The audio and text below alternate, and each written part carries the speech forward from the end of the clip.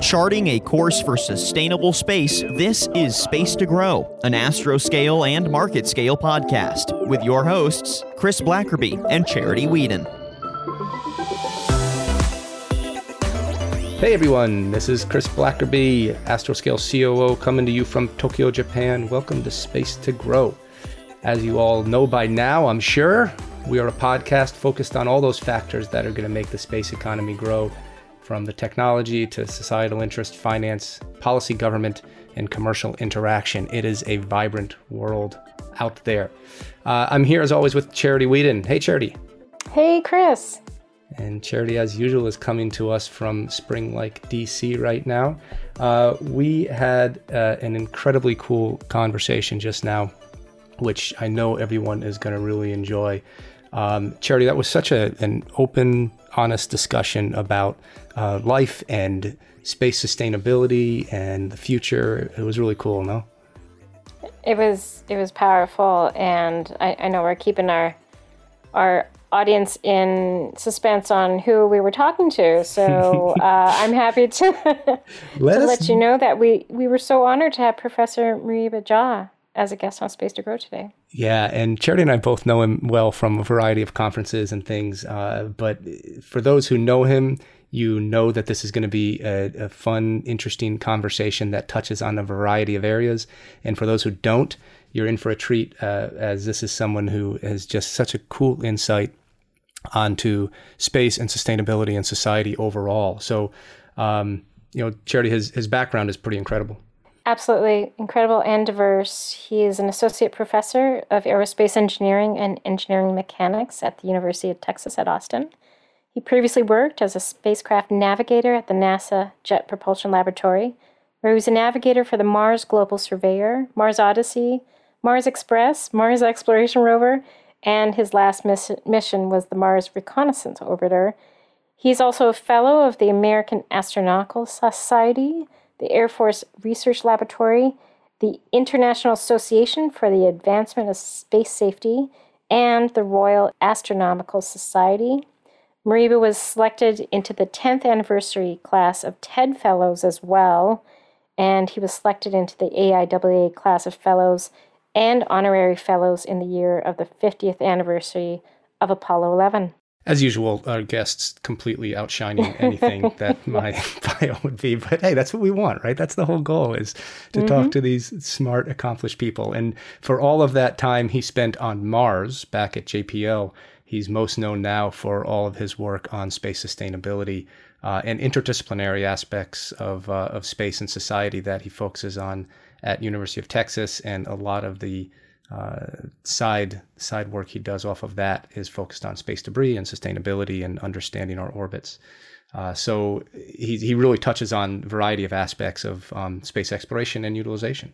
And did you know he got his master's and PhD in aerospace engineering sciences from no other than CU Boulder, close to our Astroscale US office in Denver. Shout out to Colorado, our team there in the US.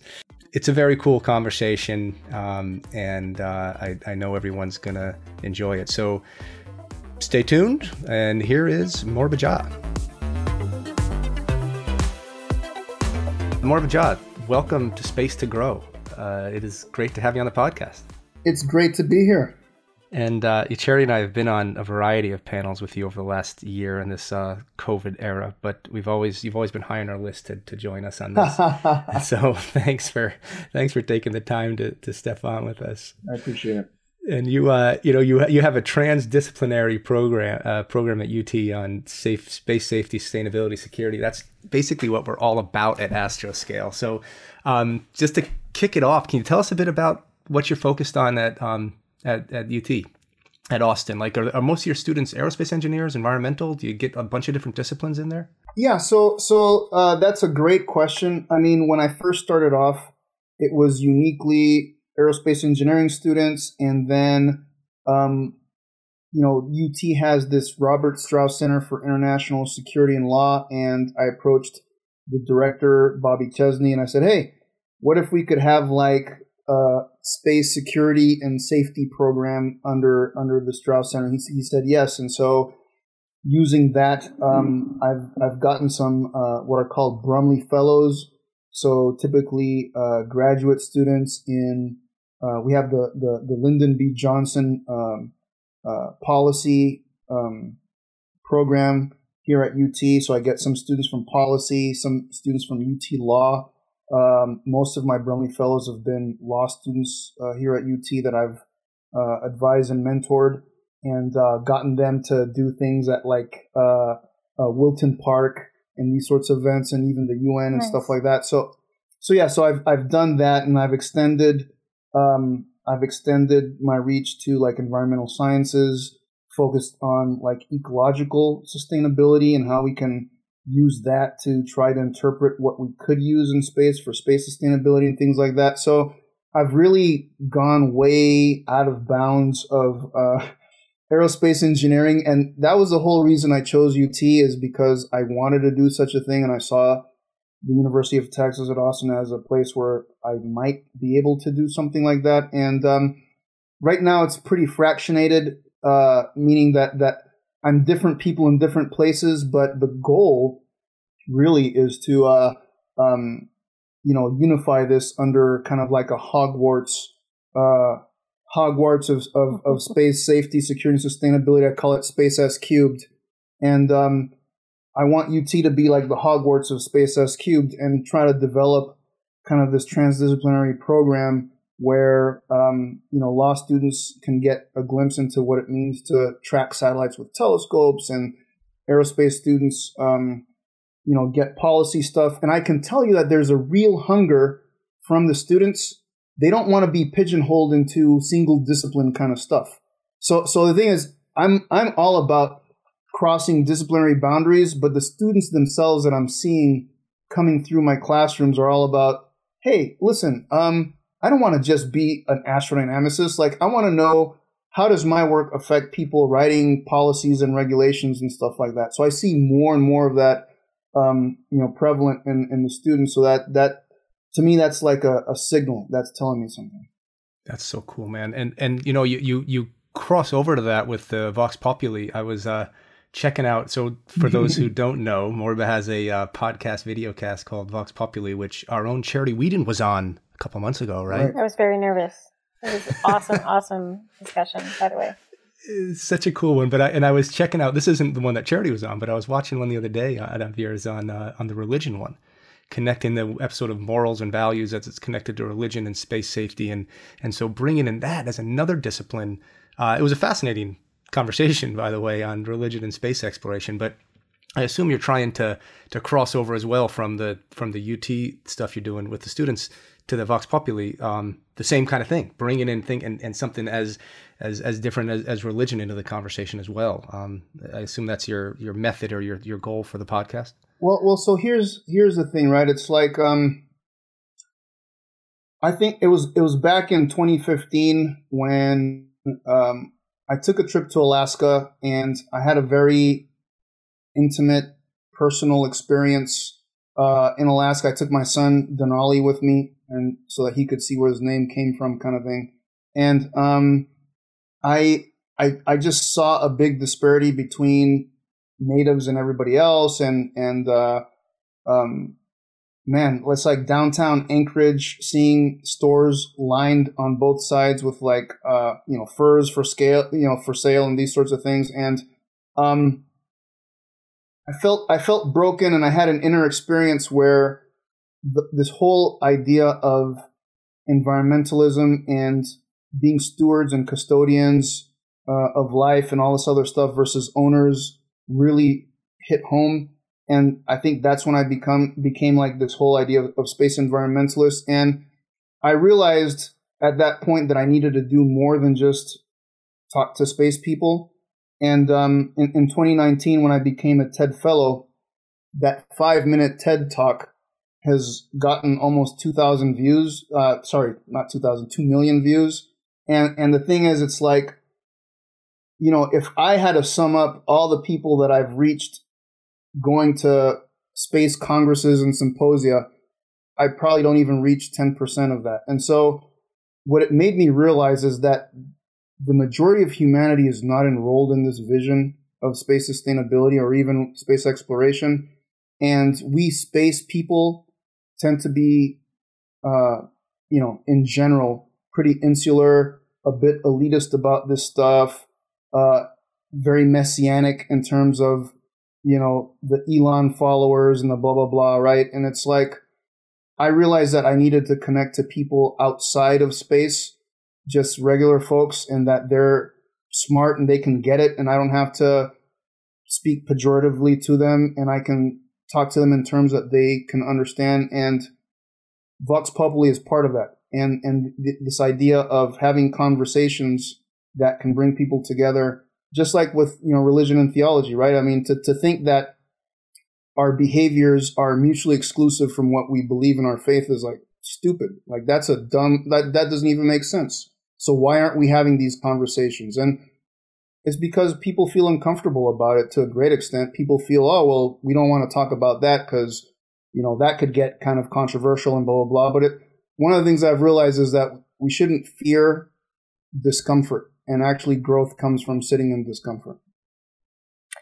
I'm taking, kind of cues from when you said talking about space is elitist, and I feel that, like, the public, the larger public, they rely on space. This is their lifeline for many folks, especially in the Arctic. I mean, you're in the Arctic. They wholly rely on satellites for a variety of services, and so it's incumbent on us who are on the inside to actually get out there and talk about this, in a clear manner. So I just want to, clearly you are shaping young minds to think more broadly and opening up the scope of what it means to be, we're all space explorers in a way, for that matter. But I'd love to hear from you, Mariba. What were your major points in your life that shaped who you are? Before you took Denali on that trip, who are the people that influenced you and put you on this path? Yeah, so I'm going to have to go back to my time in Venezuela at a military boarding school, and being hazed, made to stand at attention in the on the drill pad from 9 p.m. to 5 in the morning and watching the sky. And there were countless nights where I saw the sun set and rise, and looking at the stars go above me. And I think, so that was like, there was a seed planted there. When I graduated from military school, I came back to the United States. I enlisted in the Air Force, and I was a security policeman. I was a cop.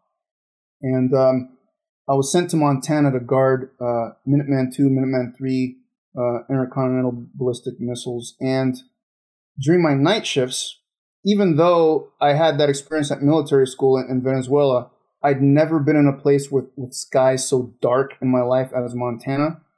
And I got it. I was so moved by being able to see so many stars in the Milky Way and all this stuff. And it's like, now I felt connected to our ancestors. I felt connected to all the people that came like thousands of years before us. It's like, well, before there were city lights, this is probably the sky that they were seeing, something like this. Of course they were going to be in awe and wonder and all this stuff.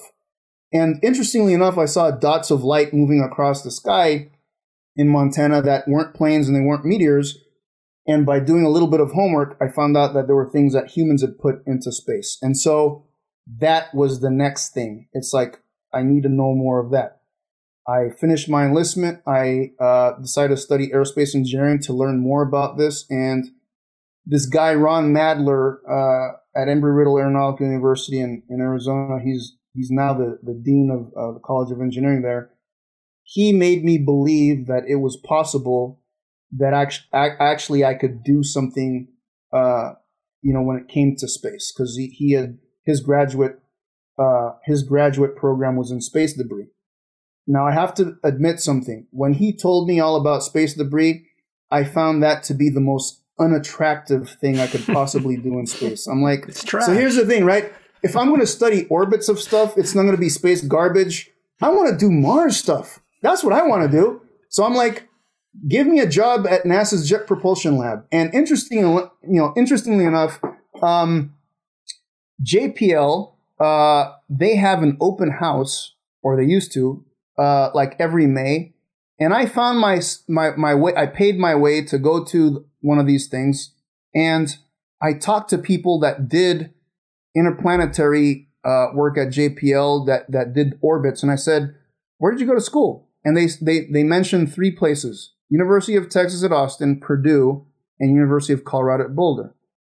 And so I knew I had to go to one of those 3 schools for grad school if I wanted to have a better chance of working at JPL. And of the 3, Ron Madler at Embry-Riddle went to Boulder, and I actually was approached by this guy, George Bourne, the late George Bourne, at a conference, who saw my work. And I this is a bit embarrassing, but maybe I'll get into this a little bit later if you guys want me to. But I publicly humiliated one of his PhD students, and I was just an undergrad. And yes, so he came up to me later and he said, "I've never seen somebody be able to tear apart one of my PhD students the way you did. I want you to be my grad student." And I applied to Boulder. I did poorly on my GREs because I've never been a great test taker. And he said, "You're more than just one test. So I want you to come to Boulder, and I know you can do this, but I want you to prove to yourself that this is meant for you to do." And I went to Boulder. I studied under George Bourne. I learned the tradecraft of orbit determination, and kind of the rest is history. I got an offer at JPL, and I became a spacecraft navigator at JPL for Mars missions. Such an awesome story. It's incredible. And the story of you seeing the Montana sky, it's almost like the opposite of the overview effect. What would that be called? The looking up effect? I'm not sure. Yeah. Absolutely. So you don't have to go to space to have this epiphany on where you are in the world and what it all means and how we're all connected, not in the world, the universe. For ages, people have been looking up into space and thinking that question. Yeah. And so it's this important thing that you talk about, Morba, which is what we talk about all the time too, is connecting what we do on Earth to the orbital environment, and highlighting that the orbital environment is just another natural resource, and if we don't protect it, then we're gonna suffer from that as a society.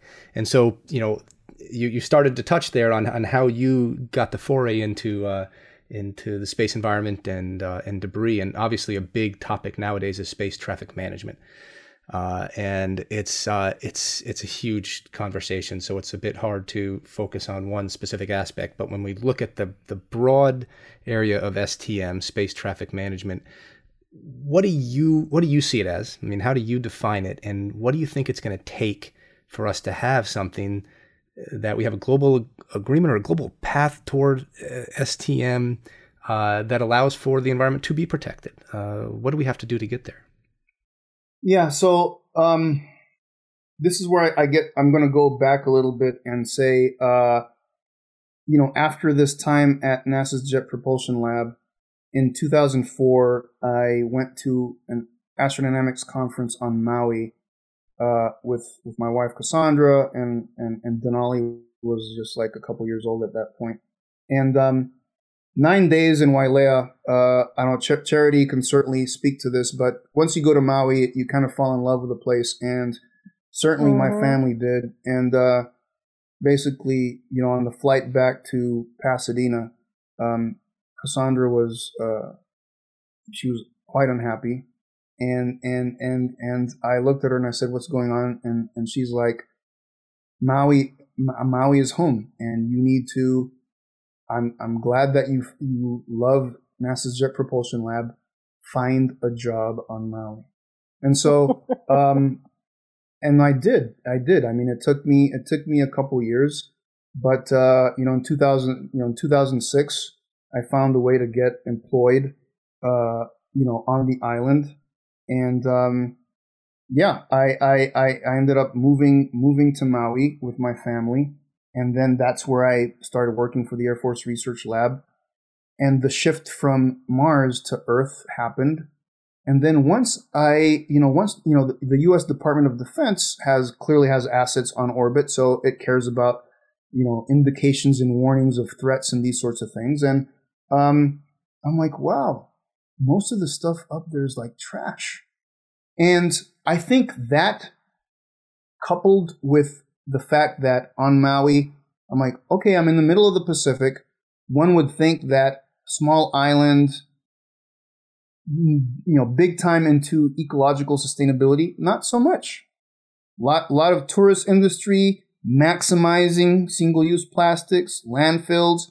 It's like, I cried the first time I drove by like the landfill on Maui. It was like, I can't believe that this is happening. And Native Hawaiians, their way of being an ecological balance is like gone pretty much. And this is to the detriment of the environment. And so I think the coupling of that, somehow I tied what was going on in space with what was going on Maui, and the land and the ocean and that sort of stuff. And then I kind of felt like, oh, wow, near Earth space is an unacknowledged ecosystem along with other ecosystems that the Earth has. And so to answer your question, I would say that the first thing that I think needs to happen is near Earth space needs to be recognized as an ecosystem, as a finite resource. And once it gets recognized as such, the next move is to say it's in need of environmental protection. And then once that happens, then it's like, well, we have sustainability metrics for land, air, and oceans.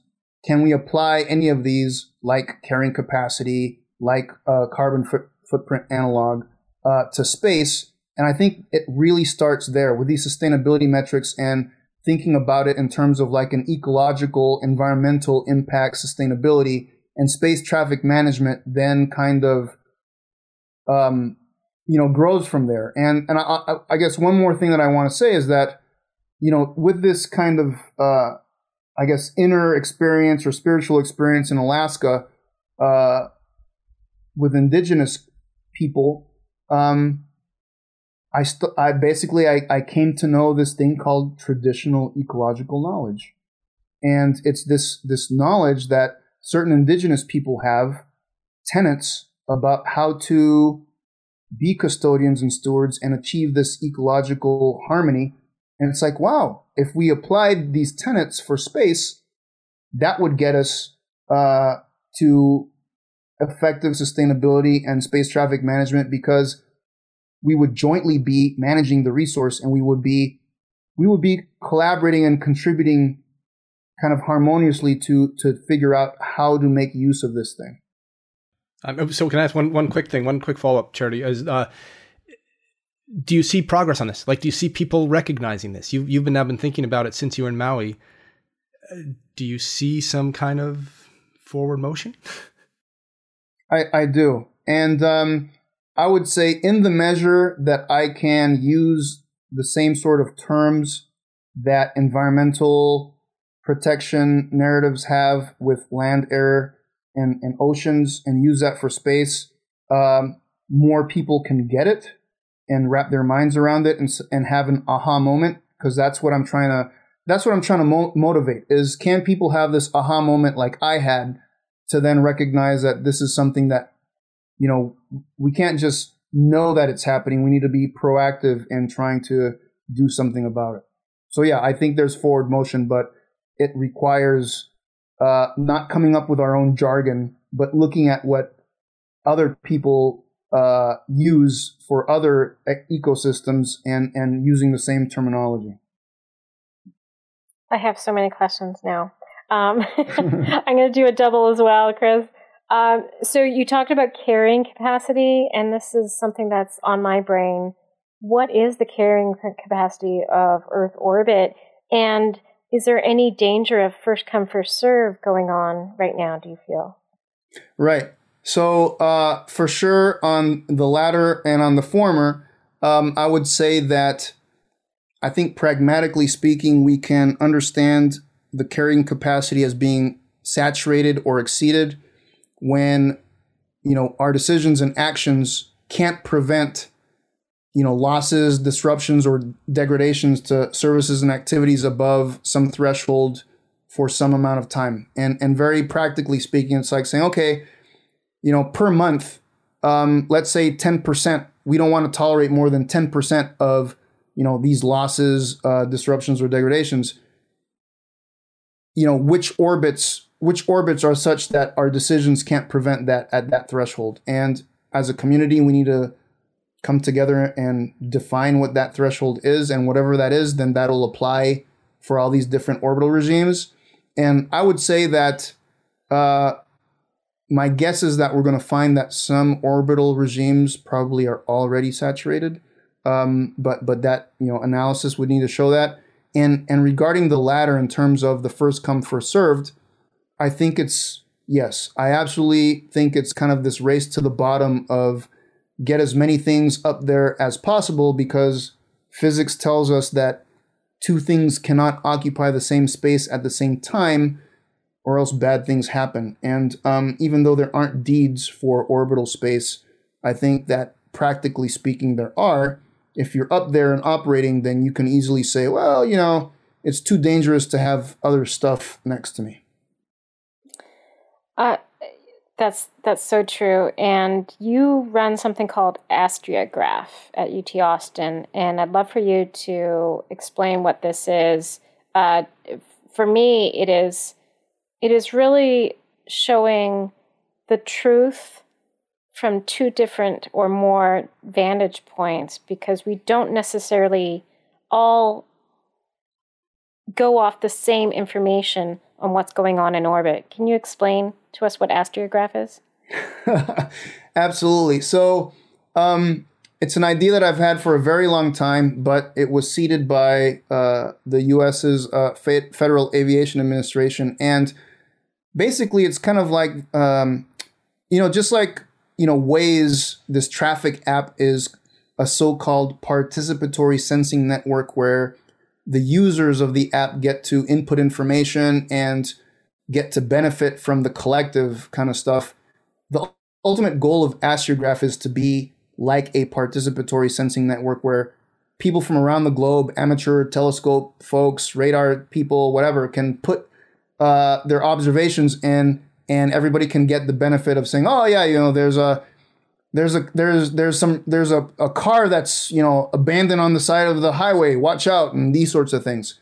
The interesting thing about it, which I already kind of figure, would happen, and I can see evidence of, and it's getting to your point, is that, look, we all have our opinions about stuff in space. They're not necessarily all consistent. And each of us that has an opinion, we believe that, hey, this is what I think, and I think that I'm right. And when you compare all these things next to each other and see consistencies and inconsistencies, then you can start saying, okay, why do the inconsistencies exist, and how do we reconcile these things so that we can come up with, a fused or kind of this consensus type of answer in understanding, what's up there, what can it do, and I'm going to say developing a body of evidence that can hold people accountable for their behaviors in space. With all of this talk about understanding what's up there, that's the first step. What do you think about removing the debris that's there now? And we're asking this as a loaded question. You know what we did at Astroscale are focused on, active debris removal or end of life. No, I mean, so I would like an honest assessment, because, there's different opinions on this. And so I'm curious what you think about that as a viable. Yeah, I think you're going to like what I have to say. So here's the thing, right?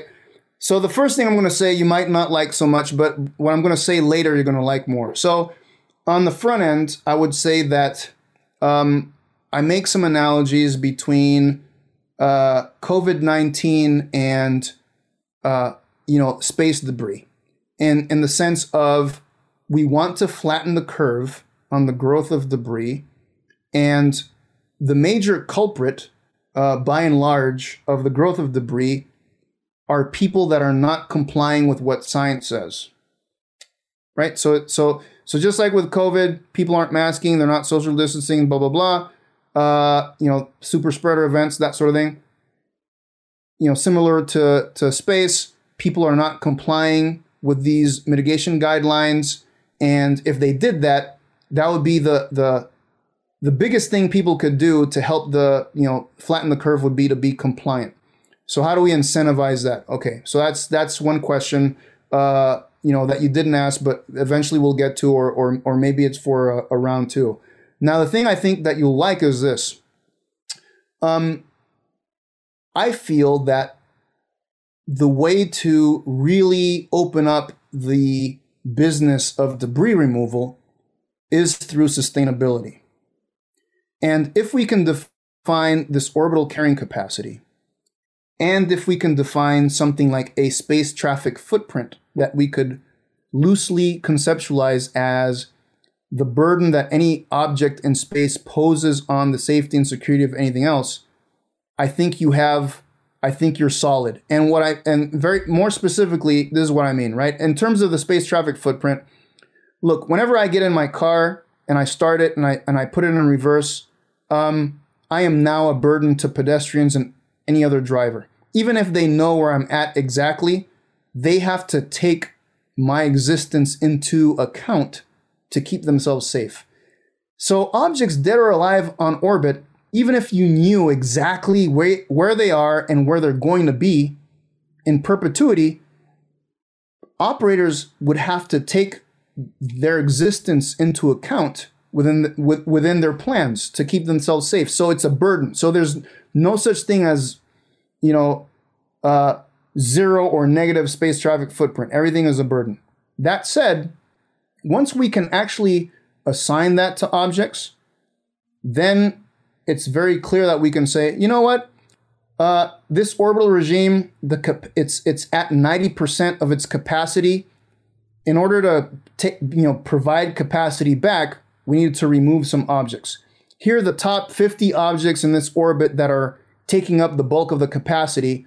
Let's talk to country XYZ, who are the known owners or launch states associated with these objects. Give them like 6 months to remove them, and if they don't, then we have just like private citizens can't just go up and remove a parked car on the side of the road because that's not their property. We hire tow trucks to do that thing, and so I think Astroscale could be the tow truck, right? It's like, oh, okay, these people have been given some time to remove these objects, because just folding their arms and taking up capacity from other countries, every country deserves to be able to utilize space. Most of the stuff up there is trash. It's not serving any purpose, which means that most of the capacity, 96%. So here's a fact, right? Without even computing what capacity is, 96% of orbital capacity is taken up by trash. That's a fact. Now the question is, who owns it?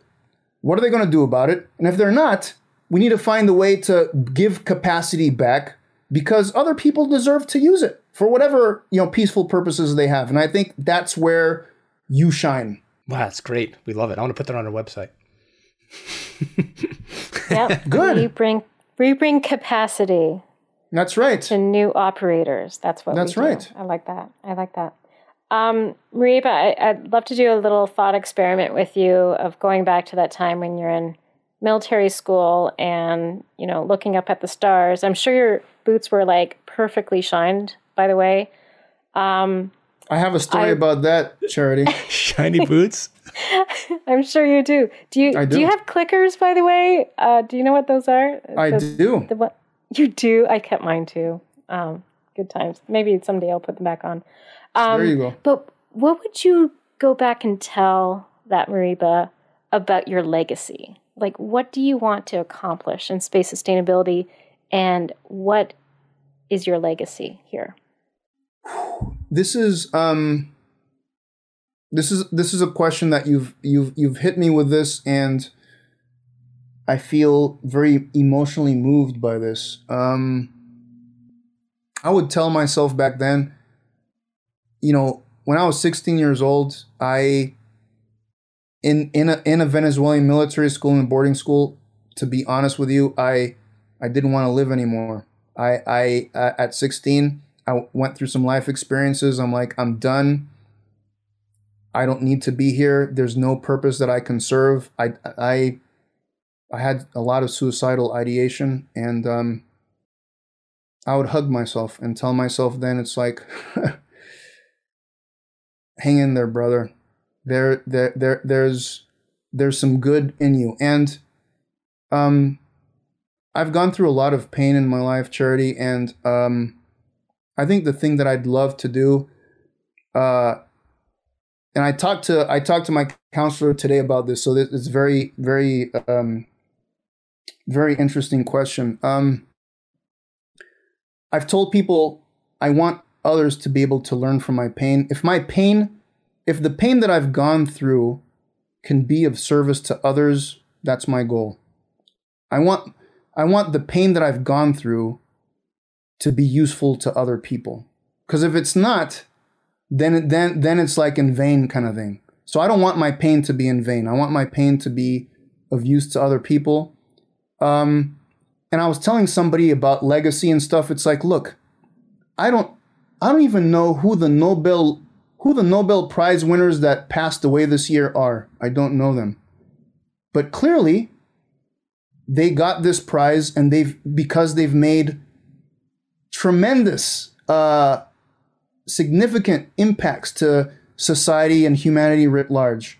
So the reason I'm doing this isn't to be remembered, because clearly, even Nobel laureates, maybe they have a 5-minute thing in the news cycles, and then that's kind of done, and clearly the people that know them love them forever, and so then it's like, I want my life to be able to cause an inner shift to people, and if people, as a root of my work, can feel more interconnected and can behave from a place of compassion and that sort of stuff, regardless of whether my name is attached to that or not, that would be cool.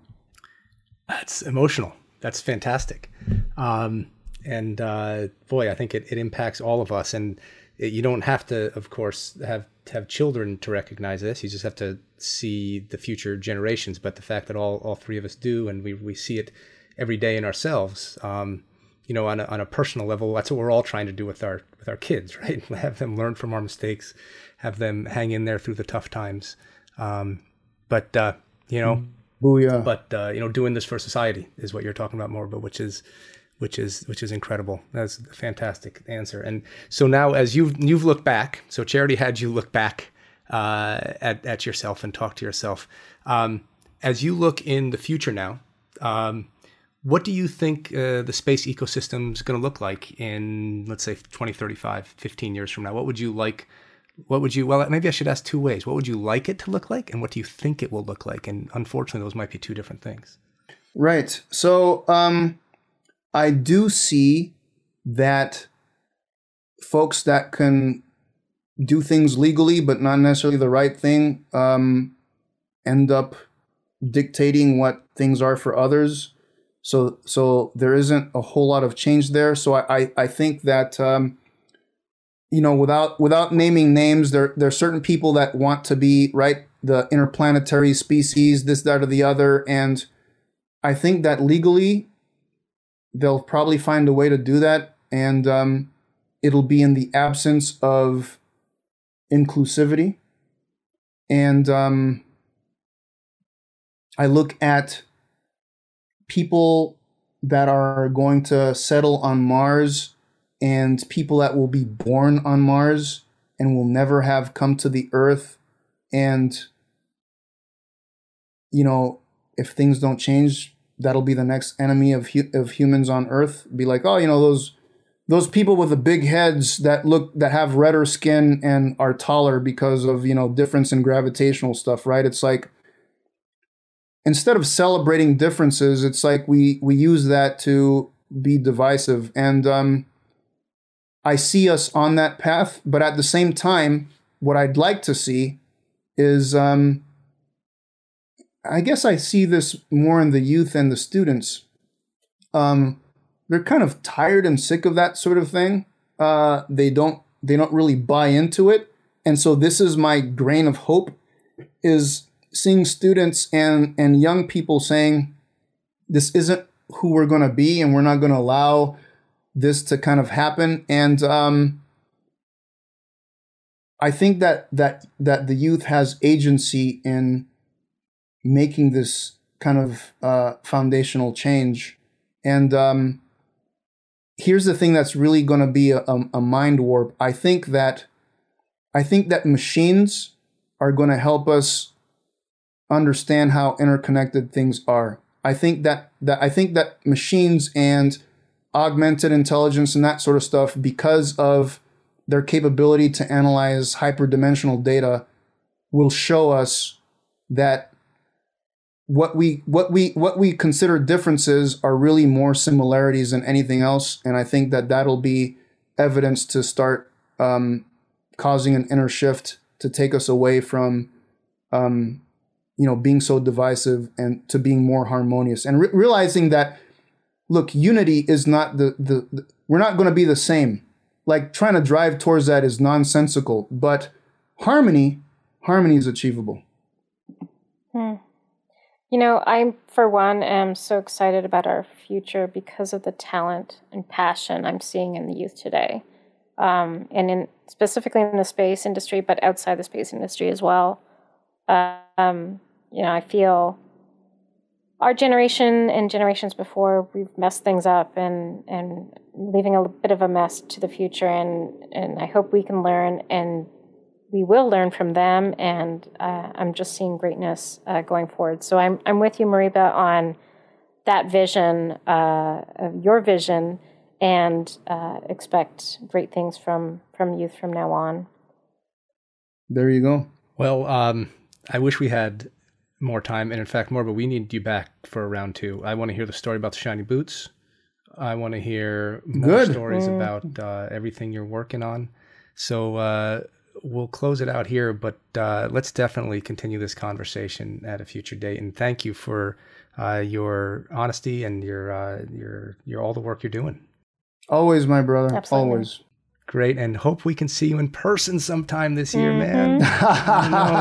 Maybe on Maui, Amos, anybody? That's certainly it's in my calendar, and I'm relying on the strategy of hope at this point. That's kind of what we can do. Hope and vaccinations. There you go. Yeah. All right. Well, stay positive, and look forward to seeing you sometime soon. Thank you. Thanks, Thank Mariba. you.